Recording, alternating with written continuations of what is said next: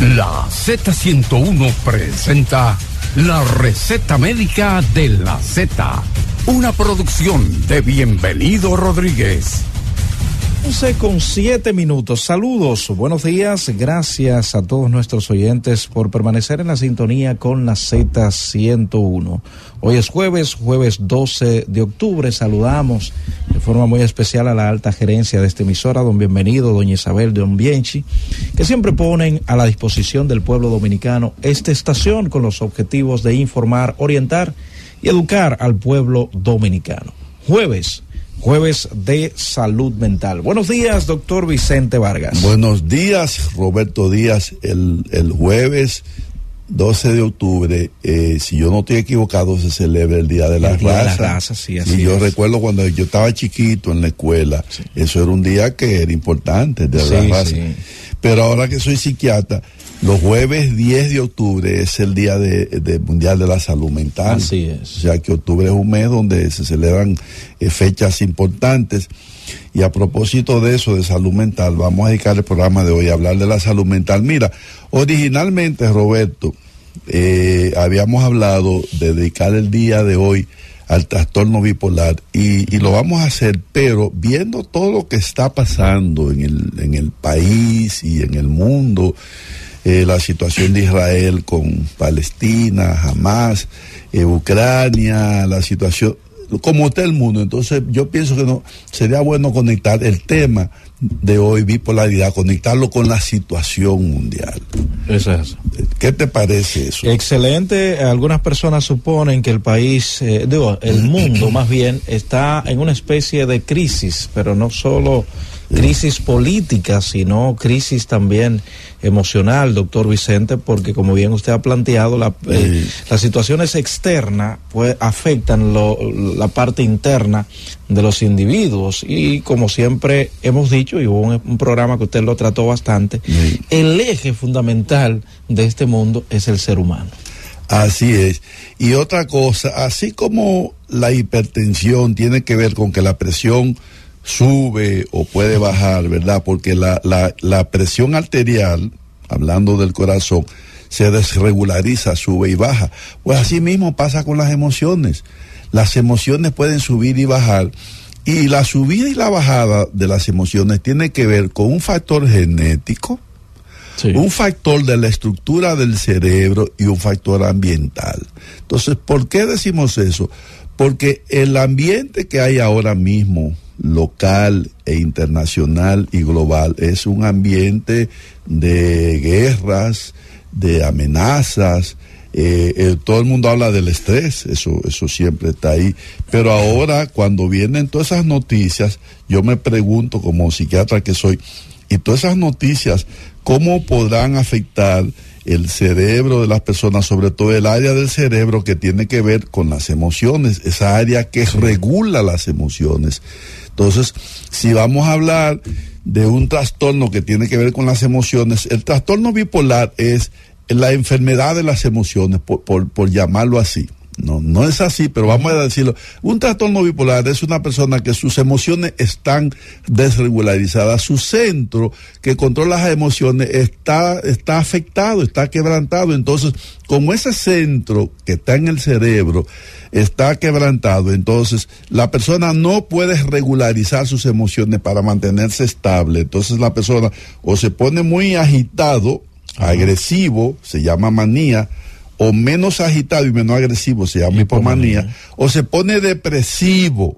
Entonces, esos cambios entre la manía y la depresión, que puede girar de un polo al otro, eso es lo que le llamamos trastorno bipolar, dos polos, o sea, o maníaco o depresivo. Entonces, vamos a hablar de eso, que es el trastorno bipolar. Vamos a clasificarlo, cuál es el origen del trastorno bipolar, los tipos de trastorno bipolar y los efectos que el ambiente y las situaciones de afuera, como decías tú, pueden producir en una persona para que su sistema emocional se desregularice. ¿Qué te parece? Es posible que algunas situaciones, como bien usted ha señalado, en el mundo o quizás local, puedan desregular el sistema de una persona que padezca de un trastorno bipolar, doctor Vicente.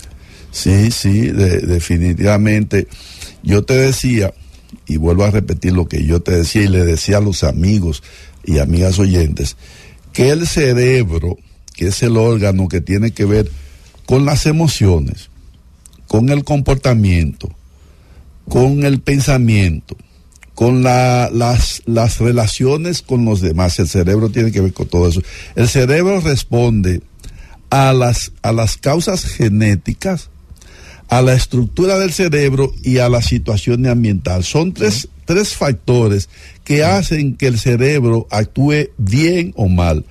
Cuando una persona tiene un cerebro bien estructurado, pueden venir situaciones de fuera y la persona, como eso, las aguanta. Es como cuando tú tienes un puente sólido, bien hecho, con sus estructuras bien hechas, puede venir una crecida del río y el puente se sostiene. Pero si ese puente, las estructuras no están sólidas y las simientes no están bien, los pilotes, todo lo que los ingenieros tienen que hacer para que sea un buen puente, si ese puente no está bien estructurado, ¿qué le pasa al puente cuando viene una crecida del río? Se colapsa completamente. Colapso. Pues el cerebro, se puede hacer un símil del cerebro con ese puente. No son iguales, pero es como un símil. Por eso, hay personas que el mundo se está acabando y se mantienen estables. Y uno dice, pero ese individuo no lo mata nadie. Pues mira lo que está pasando y él está estable. Pero hay gente que, como dice uno, se le muere un pollo y hacen una crisis. O le dicen, tu amigo se va de viaje, hacen una crisis por eso. Porque su estructura cerebral es como ese puente que no está bien cimentado. Pero, y aquellos que quizás no se quedan igual, doctor Vicente, sino que son aquellos, como dicen, y una frase muy popular, que tocan fondo, pero de ese fondo vuelven a levantarse. Bueno, esas personas, tú sabes cómo le llamamos, se le llaman personas resilientes.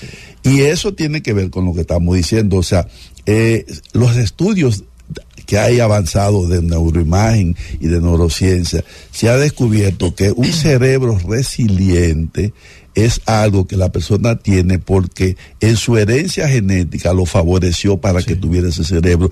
Y mientras estuvo en el vientre de su mamá, las cosas ocurrieron bien. No ocurrió nada que su mamá no bebió trago, su papá no maltrató a la mamá, hubo un ambiente estable. Entonces su estructura cerebral, durante él estuvo en el vientre de su mamá, también fue favorable. Pero después su nacimiento fue favorable, no fue un parto traumático, no nació con forces, no hubo una situación en el parto que trajera un problema a ese neonato. Entonces, todo eso favoreció a ese individuo. Entonces, por eso ese individuo hoy día tiene un cerebro privilegiado que se llama resiliente. ¿Por qué yo digo eso? Porque yo siempre digo a la gente, cuando tú eres resiliente, no te sientas superior a los demás. Tú eres más afortunado que los demás. Porque la vida, si tú crees en Dios, y si tú no crees en Dios, la vida te dio a ti un cerebro privilegiado, Roberto. Sí. Yo pienso, tú me corriges, yo pienso que tú tienes un cerebro bien hecho. Yo veo que tú eres una persona estable, manejas muchas situaciones con estabilidad. Entonces, tú eres un afortunado, un privilegiado, porque Dios te dio a ti ese cerebro. Sí, como bien usted ha dicho, doctor Vicente, la formación también del hogar. De hecho, alguien en estos días decía que los individuos se le forma parte de su personalidad desde el vientre de su madre, y los argumentos que esgrimía, pues a mí me parecieron muy válidos. Y usted, quise poner esta parte, doctor Vicente, porque usted hablaba de la persona que tiene una característica estoica, aquellos que vienen los ventarrones, se mantienen firmes, como resisten a todo, pero hay algunos que sí se quebrantan. Que van quizás, que llegan a tocar fondo, como bien decía, pero de ese fondo, de ese polvo, vuelven a levantarse y a veces hasta sorprenden los que están a su alrededor, que le dicen, yo no pensaba que tú ibas a salir de ahí. Sí, no, te digo, eso es muy bueno. Y yo, por ejemplo, cuando le digo, si tú tienes eso, dale gracias a Dios. Sí. Y dale gracias a tu madre, dale gracias a los médicos o a la partera. Por ejemplo, yo no nací con un médico, yo nací con una partera. Todos mis hermanos nacimos con partera. Era una señora que le decíamos mamá Felipa en Asua. Y ella fue, todos los partos de mi mamá tuvo 10 hijos, todos nacimos con mamá Felipa, una comadrona. Mamá nunca fue a una clínica ni un hospital a parir. Y mamá nos daba el seno a nosotros hasta los 2 años. Entonces tenemos que darle gracias a esa madre que tuvimos. Y esa comadrona por el y esa comadrona, a veces uno se le olvida toda la gente a la que uno le debe agradecer, porque a veces nosotros decimos, no, porque yo soy un fenómeno y yo me la estoy comiendo. Hermano, vamos a decir que sí, pero usted tiene hay muchas personas a las que usted le debe dar gracias. Comience tal vez por su mamá, su papá, la partera que lo partió, sus hermanos que lo ayudaron, hasta un vecino que lo ayudó, los maestros que usted tuvo. Tú sabes los buenos maestros que yo tuve, y yo estudié en escuela pública. Sí, no, claro. ¿Qué pasa? Pero ahora todos los maestros no son iguales. Ahora tú ves maestros, tú ves lo que ves en las redes, esos maestros que abusan, que se aprovechan. Yo no tengo un recuerdo de un maestro así que abusara de mí ni de nadie. Ese era maestro que daban sus clases, sabían su materia bien y predicaban con el ejemplo. Tú veías ese maestro y tú lo admirabas y lo respetabas. Todo eso, Roberto, favoreció la formación tuya y la mía y la de muchos que nos están oyendo. No te creas que tú te la estás comiendo, no te quiero quitar mérito, pero también reconócele a toda la gente que hizo algo por ti. A veces en la casa hay una señora que es una doméstica que tiene años ahí y ha sido una especie como de segunda mamá. Que le cocinaba a ustedes, que le daba afecto, que le daba cariño. Tal vez mamá estaba ocupada con otros hijos más chiquitos o trabajando, y esa señora a veces la subestimamos, pero esa señora estaba ahí. Esa señora a veces uno le dice mamá, que sí o qué, porque esa señora le dio afecto y cariño y alimentó bien a uno. O sea, la vida le ha dado tantas cosas a uno. Yo digo eso porque también ahora la vida nos está quitando cosas. Mira esa guerra de ahí de Oriente, de Israel y Palestina. Es una cosa que yo digo, Dios mío. ¿Cuántos niños mueren? Y hay necesidad de seguir manejando un conflicto de esa manera.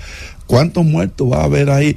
No va a aparecer alguien que va a decir, paremos esto, sentémonos a dialogar. No, tú me diste y yo te doy, tú me diste y yo te doy. Y la gente dice, sí, porque si tú me das yo te doy, pero ¿a dónde vamos a llegar?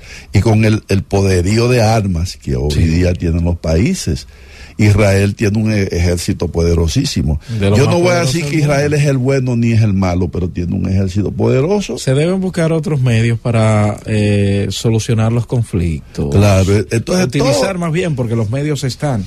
Utilizar esos medios. Entonces, Roberto, todo eso que está pasando, yo me pregunto, ¿cómo afecta la salud mental de las personas? Pero, ¿qué le parece si vamos a una pausa y al regreso usted habla un poco acerca de cómo esto afecta la salud mental de los individuos? Llévatelo, Cundo. La receta médica de la Z.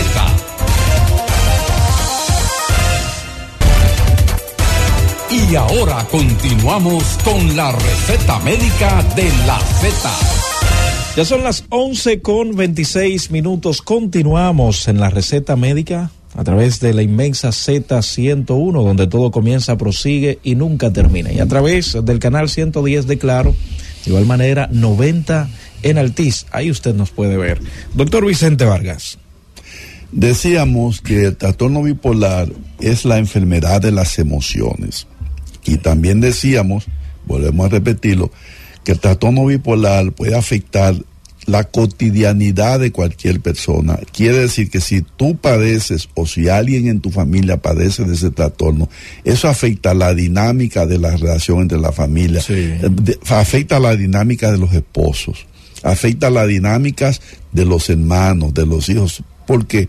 Porque esta persona tiene una vulnerabilidad muy alta para sobrereaccionar sobre cualquier evento de la vida diaria. Puede sobrereaccionar con manía es que se pone agresivo, expansivo, no se le puede llevar la contraria, quiere hacer lo que quiere, puede coger dinero y puede derrochar dinero, puede irse de compra y gastar el sueldo de un mes, lo gasta en una visita a un mall, y nadie le puede decir que no, porque eso es su dinero, y el que le dice que no tiene problema.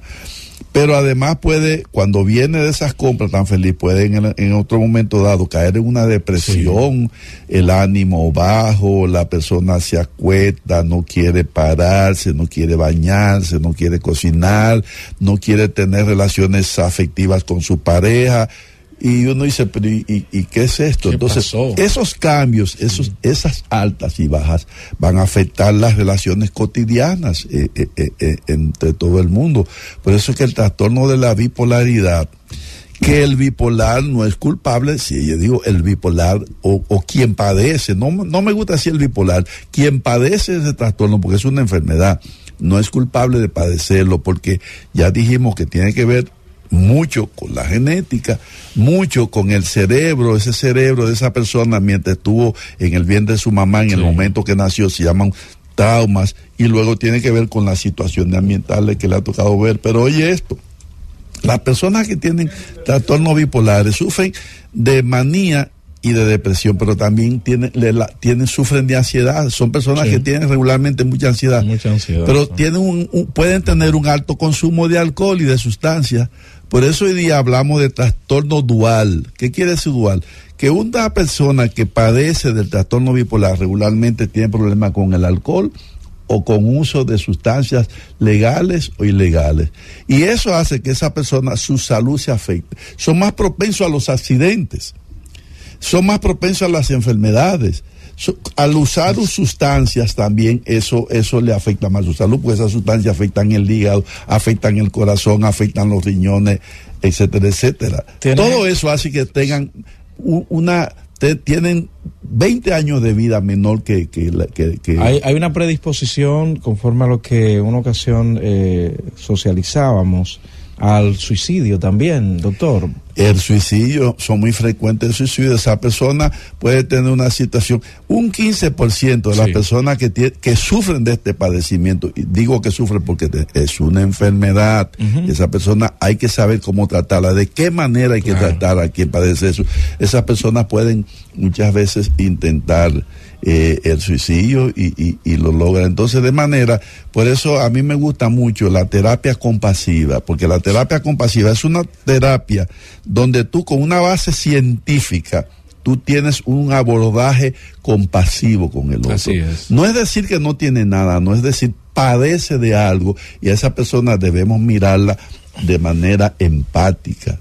A esa persona lo que tenemos es que ver cómo yo te puedo ayudar a ti con un padecimiento que tú tienes, del que tú no tienes culpa, pero que eso te hace sufrir a ti, y eso afecta a tu vida en todos los aspectos, en los aspectos económicos. Estas personas derrochan dinero. Sí. Tú sabes que una persona que padece de trastorno bipolar puede derrochar una fortuna en una noche. Sí, oye, lo que puede hacer un bipolar puede agarrar $1 millón y subirse en una torre y tirarlo, y tú dices, ¿por qué hiciste eso? Ay, porque se veían tan felices la gente allá abajo cogiendo dinero. Pero tú tiraste... Eso es cuando está en una etapa de manía, ¿verdad?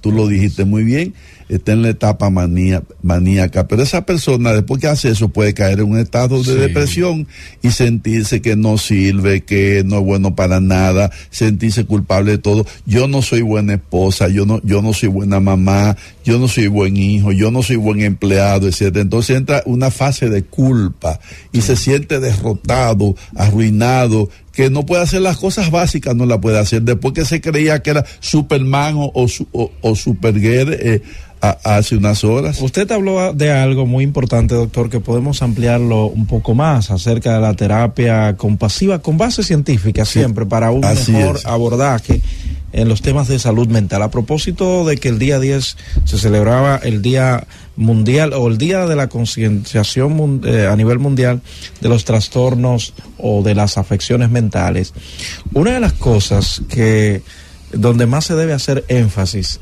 es el trato a esas personas, doctor, porque son personas, no solo en la parte de las personas que padezcan de la bipolaridad, sino cualquier individuo que tenga una patología mental, concienciar a la ciudadanía a no maltratar a esos individuos, porque estas personas que padecen de estos trastornos reciben maltrato por los familiares, en muchas ocasiones, psicológicos y a veces físicos.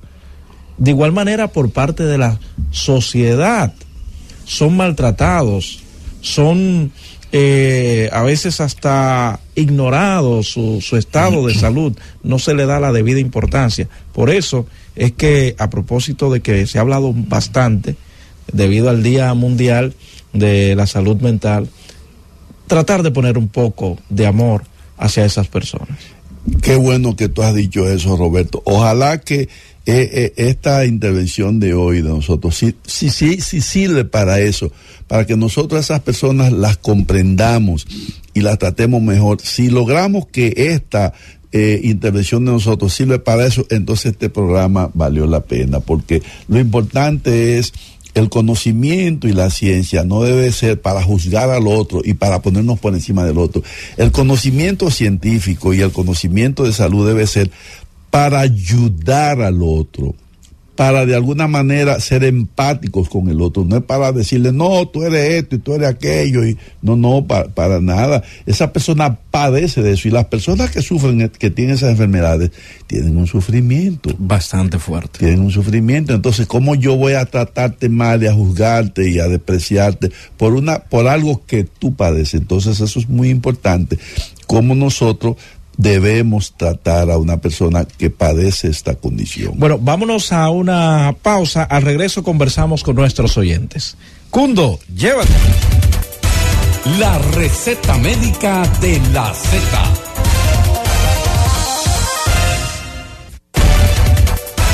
Y ahora continuamos con la receta médica de la Z. Ya son las 11:38. Continuamos en la receta médica de la Z a través de la inmensa Z101, donde todo comienza, prosigue y nunca termina. 809-732-0101, 809-221-0101. Llamadas internacionales al 855-221-0101. Estamos en el jueves de salud mental. Y está el doctor Vicente Vargas Lemonier, médico psiquiatra, terapeuta familiar, y aquí estamos nosotros compartiendo con ustedes. El doctor Vicente hacía una pregunta excelente de cómo estas situaciones que está viviendo el mundo debe interesar a aquella parte que quizás, vamos a decir, a Occidente. Lo que estamos viendo en Medio Oriente debe llamar la atención y a preocupación a Occidente en temas emocionales. Yo creo que sí. No sé su parecer, doctor Vicente. Sí, tú captaste la idea, Roberto, porque decíamos, ok, vamos a hablar aquí, tú eres psicólogo, yo psiquiatra, vamos a hablar de enfermedades mentales, pero ¿y cómo todo lo que está ocurriendo ahí? Tenemos la situación de Israel, Palestina, Rusia, Ucrania, sí. La situación de nosotros en la frontera, más otros eventos que no vamos a mencionar. Pero lo vamos ¿Cómo a ampliar? Eso afecta la emocionalidad. Ahora mismo usted va a hablar acerca de esto, pero vamos a escuchar a los oyentes unos minutos. Buenos días. Buenos días, Roberto. Adelante, Alex. Doctor Vicente Vargas, ¿cómo podemos prevenir los problemas de salud mental? ¿Cómo? Bueno, ¿cómo podemos prevenir los problemas de salud? Mire, es una pregunta muy buena, pero muy amplia. Se llevaría, no un programa, varios programas, pero te voy a decir brevemente algo. Para los problemas de salud, lo primero que la persona tiene que hacer es una buena dieta, tener unas buenas relaciones familiares, hacer ejercicios, evitar el alcohol o tomarlo de manera moderada, no usar todas estas drogas que hay por ahí, ser una persona amigable, amistosa y empática. Si tú eres religioso, ir a tu a tus congregaciones a participar, ser cooperador y empático con los demás, ser solidario con los demás y ser abierto. Si tú tienes una situación, no te quedes callado, háblala, pide ayuda. Las personas deben ser humildes y cuando necesite ayuda, pídela, di, me está pasando algo. Todo eso en general puede servir para la salud, pero esto se puede llevar un programa entero, y cuidado sin más. Y los grupos de apoyo son muy importantes. Los grupos de apoyo. Saludos, buenos días. Bendición a esta gente grandiosa. Vicente, yo tengo esa cosa con ustedes. Se está escuchando un poco de dificultad, mi señora. Si se puede poner donde haya, por favor, mejor señal, se lo vamos a agradecer. Saludos, buenos días. Buenos días, Roberto. Buenos días, doctor Vargas. Adelante. Y a todos los que componen este fabuloso programa. Mire, mi preocupación y mi inquietud, este programa que ustedes están haciendo hoy, yo inclusive le pediría ayuda a ustedes. Yo tengo un vecino que he tratado con medicamentos y yo estoy mediando en una situación en el residencial porque hace un tiempo que viene un problema de una persona que le está haciendo la vida imposible, poniéndole basura en las escaleras, haciendo cosas. Como es militar el personal que le estoy hablando, es un poco delicado, pero la persona tiene depresión, tiene problemas nerviosos y yo estoy tratando de evitar una desgracia y de verdad, yo no sé, yo me he dirigido inclusive a muchos lugares para buscar ayuda y lo que dicen es que imagínense cuando hay militares de por medio, ¿qué uno va a hacer? Ellos no están por encima de las normativas. No, de las leyes. Y no hay una junta de vecinos. La junta de vecinos pueden mediar en ese tipo de situaciones. Sí. Yo lo que le diría, no acepten ningún tipo de provocación, ni que usted tenga razón, no acepte provocación, pero vaya a la junta de vecinos, a la autoridad, y quéjese frente a alguien que pueda intervenir en esa situación. Hay una ley de condómines, señores, si están organizados, si hay grupos que dirigen, ¿verdad? Claro. Ese residencial, pueden intervenir de la mejor manera, hablando con el militar, y si no tempera, señores, hay mecanismos. Sí. De hecho, la misma institución de ese militar pueden acudir allá con algún documento. Sí. Saludos, buenos días. Buenas tardes, Roberto. ¿Quién nos habla y desde dónde? Samuel de New Jersey. Adelante, Samuel. Óyeme, una pregunta a ti como psicólogo, doctor. ¿Hay alguna manera de cómo uno puede salir de esta crisis de claustrofobia? Porque estoy tratando de hacerme parte del morado. Y cuando a mí me meten en la máquina en altura, me ponen morado, me tienen que sacar. Adelante. Sí, entendí que él dice que si hay una manera de salir de la claustrofobia. Sí. La claustrofobia, el otro día, en el programa anterior hablamos de los trastornos de ansiedad. La claustrofobia es un trastorno de ansiedad. Las personas que sufren de eso pueden ir donde un psicólogo, un psiquiatra y un buen profesional los debe ayudar. Así es. Saludos, buenas. Buenos días. ¿Cómo estás, Robert? Bueno, bien, ¿quién nos habla desde dónde? Herrera. Buenos días, Robert. Gracias por dar este programa tan lindo. Robert, yo considero, doctor, que aquí hace falta un psicólogo para los militares, especialmente para las personas que están conduciendo, que te sacan hasta esa llave que son de la gran, hasta quieren matar a una persona a batazo, mira, por aquí, por Herrera, cada rato se arman esos líos. Aquí debe haber en cada sitio un psicólogo, mira, hace falta.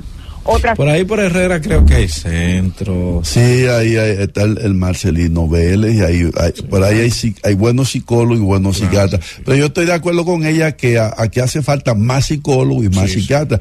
Y yo, cuando hablemos de la atención primaria, en las comunidades y en las escuelas debería de haber psicólogos que se ocupen de esa comunidad y de esas escuelas, de orientar y de ayudar a la gente, dar charlas.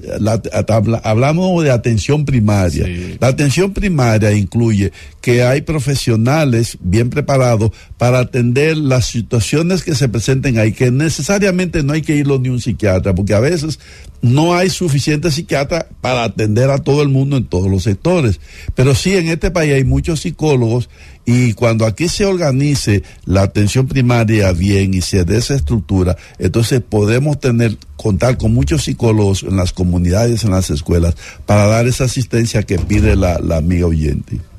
Saludos, buenos días. Buenas. ¿Quién nos habla y desde dónde? Magdalena de Puerto Plata. Adelante. Una pregunta para el doctor. ¿Un joven se puede casar con una joven depresiva? ¿No le haría daño emocional? Que si un joven se puede casar con una joven depresiva, bueno, es una pregunta muy general. Habría que ver la situación en particular. Yo a esa persona le diría, vayan donde un psicólogo o un terapeuta de pareja que los ayude y los oriente, porque eso en general, decir que sí y que no, habría que ver una serie de factores que es necesario analizar. Última de la tanda, saludos, buenas. Muchas gracias por tan excelente programa. ¿Quién nos habla? ¿Qué podemos decirle a los jóvenes ahora que tienen el acceso a la tecnología y por supuesto las informaciones las tienen de más, y el ambiente universal está tan conflictivo que estos jóvenes se sienten, como diríamos, ni mañana? Para mí, ¿qué puede ser? Yo tengo un par de primas que me dicen, yo no voy a tener hijos, porque yo no voy a lanzar hijos para mañana, implicado en esta incertidumbre de guerra, etcétera, etcétera, etcétera. Yo le digo, bueno, yo desde que nací estoy leyendo eso, y ya mis hijos tienen 25 y 27 años. Entonces, ven acá, tú no puedes circunscribir la vida en ese detalle, pero yo le digo eso, pero estamos claros que la tecnología en aquella época mía no llegaba a esos alcances de invadirnos de noticias. Entonces, había una guerra del Golfo Pérsico y definitivamente eso estaba ahí, y lo oíamos. Pero bueno, pensé que había terminado. Sí, ahí está, no, pero la reacción del amigo oyente es lo que de alguna manera nosotros queremos recibir aquí. Todo eso que está pasando, cómo afecta a la gente, y está diciendo que ya esas primas dicen tienen una visión pesimista del futuro. Por eso ella dice, ¿qué podemos hacer? Mira, por eso es la importancia de que los papás, los tutores estén presentes en la vida de los niños y de los jóvenes, porque cuando usted está presente en la vida de los niños y los jóvenes, todo eso que va pasando, el papá habla con su hijo, con su hija, la mamá habla con su hijo, con su hija. Eso tiene un valor que yo no tengo palabras para decir el valor que tiene. Que si usted como niño, como joven, tiene esa situación, ahí estén su papá y su mamá, que hablen con usted, que lo orienten, que le diga eso que ella está diciendo. Debería aparecer alguien que le diga a sus hijos lo que ella está diciendo. Mira, siempre han pasado cosas así, pero a las personas les gusta ser oídos, ser acompañados. Las personas necesitan ser acompañados en los procesos de la vida. La vida siempre ha sido cambiante, y uno siempre cree que el tiempo de hoy es peor que el de ayer. No, la vida siempre va a traer esos cambios, los que hay hoy y los que van a venir mañana. Entonces, la presencia de la figura parental y de los maestros de que hablábamos, los guías espirituales, eso va a ayudar mucho a esos jóvenes para que aprendan a manejar eso. Doctor, a propósito de lo que planteábamos hace unos minutitos, de la incertidumbre que precisamente decía el oyente, se vive hoy en el mundo, ¿esto cómo impacta las emociones de los individuos, doctor? Eso es lo que decíamos. Mira, el sistema emocional, y estamos hablando de la bipolaridad, es la enfermedad de las emociones. El sistema emocional está regularizado por el cerebro, pero hay áreas específicas del cerebro que tienen que ver con las emociones. En el cerebro, en los lóbulos temporales, que son dos, hay unas pequeñas como almendritas que se llaman las amígdalas. Cuando digo las amígdalas del cerebro, no estamos hablando de las amígdalas de la garganta, son otra cosa. Son estructuras neuroanatómicas donde están todas nuestras emociones negativas, están contenidas en las amígdalas.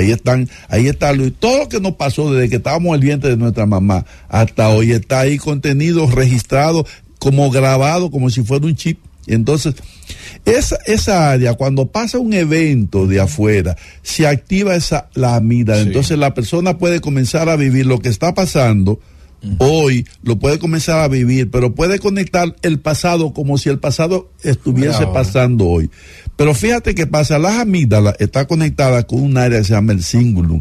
El cingulum es el área que nos dice esa emoción tiene razón de expresarse o no. Entonces el cingulum es la parte que nos dice a nosotros, espérate, no digas eso, no hagas eso. Y el cingulum es lo que de alguna manera censura lo que en mis amígdalas se produce y yo quiero sacar para afuera, porque tenemos que tener control. Por eso decimos, cuando una persona está diferenciado en su familia, esa persona no reacciona o sobre reacciona con todo. Hay cosas que tú no las debes decir. No es que te reprime y que no hables, sino que hay cosas que debes contenerte. Si por ejemplo, el gallo ve una gallina y le vuela encima, pero el hombre no puede actuar como el gallo con la gallina. Si tú eres hombre y te gusta una mujer, tú tienes que decir, espérate, yo tengo que respetar a esa mujer. Si es soltera y yo soy soltero, yo puedo acercarme y hablar con ella, pero hablar de manera amable y de manera amigable, no quererla violar, porque entonces el símbolo que me dice no, aunque te guste, tienes que contenerte. Pero hay una conexión entre la amígdala y el lóbulo prefrontal, porque el lóbulo prefrontal es el tercer cerebro. Tú sabes que el cerebro son 3 cerebros. Hay un cerebro animal, hay un cerebro emocional y hay un cerebro racional. El cerebro racional está en el lóbulo prefrontal y ese cerebro prefrontal es el que nos dice, no procede, tienes que manejar eso de manera razonable y racional. Por eso es que todo lo que está pasando, hay que sentarse en una mesa de negociación y a negociar. Con la parte que nosotros negociamos, Roberto, es con nuestro cerebro racional, sí. Que si hay un bizcocho, hay una parte mía que me dice, tú no te puedes comer el bizcocho entero, aunque te guste. La gente dice, no, ese bizcocho me gustó y yo me lo comí todo. No, espérate, ese bizcocho es para todo.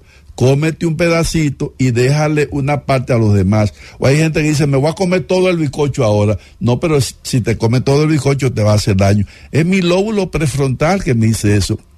Pero yo lo que tengo es deseo de comérmelo. Entonces, hay una parte en el lóbulo prefrontal y otra parte en el cingulum que censura lo que vamos a hacer. Pero lo que vamos a hacer en función de lo que nos conviene. No es represión, porque mucha gente dice, pero el doctor lo que está proponiendo que uno viva reprimido, uno no tiene derecho a nada. No es eso. Es la expresión razonable y racional de las emociones y de las cosas que las personas quieren hacer y desean hacer.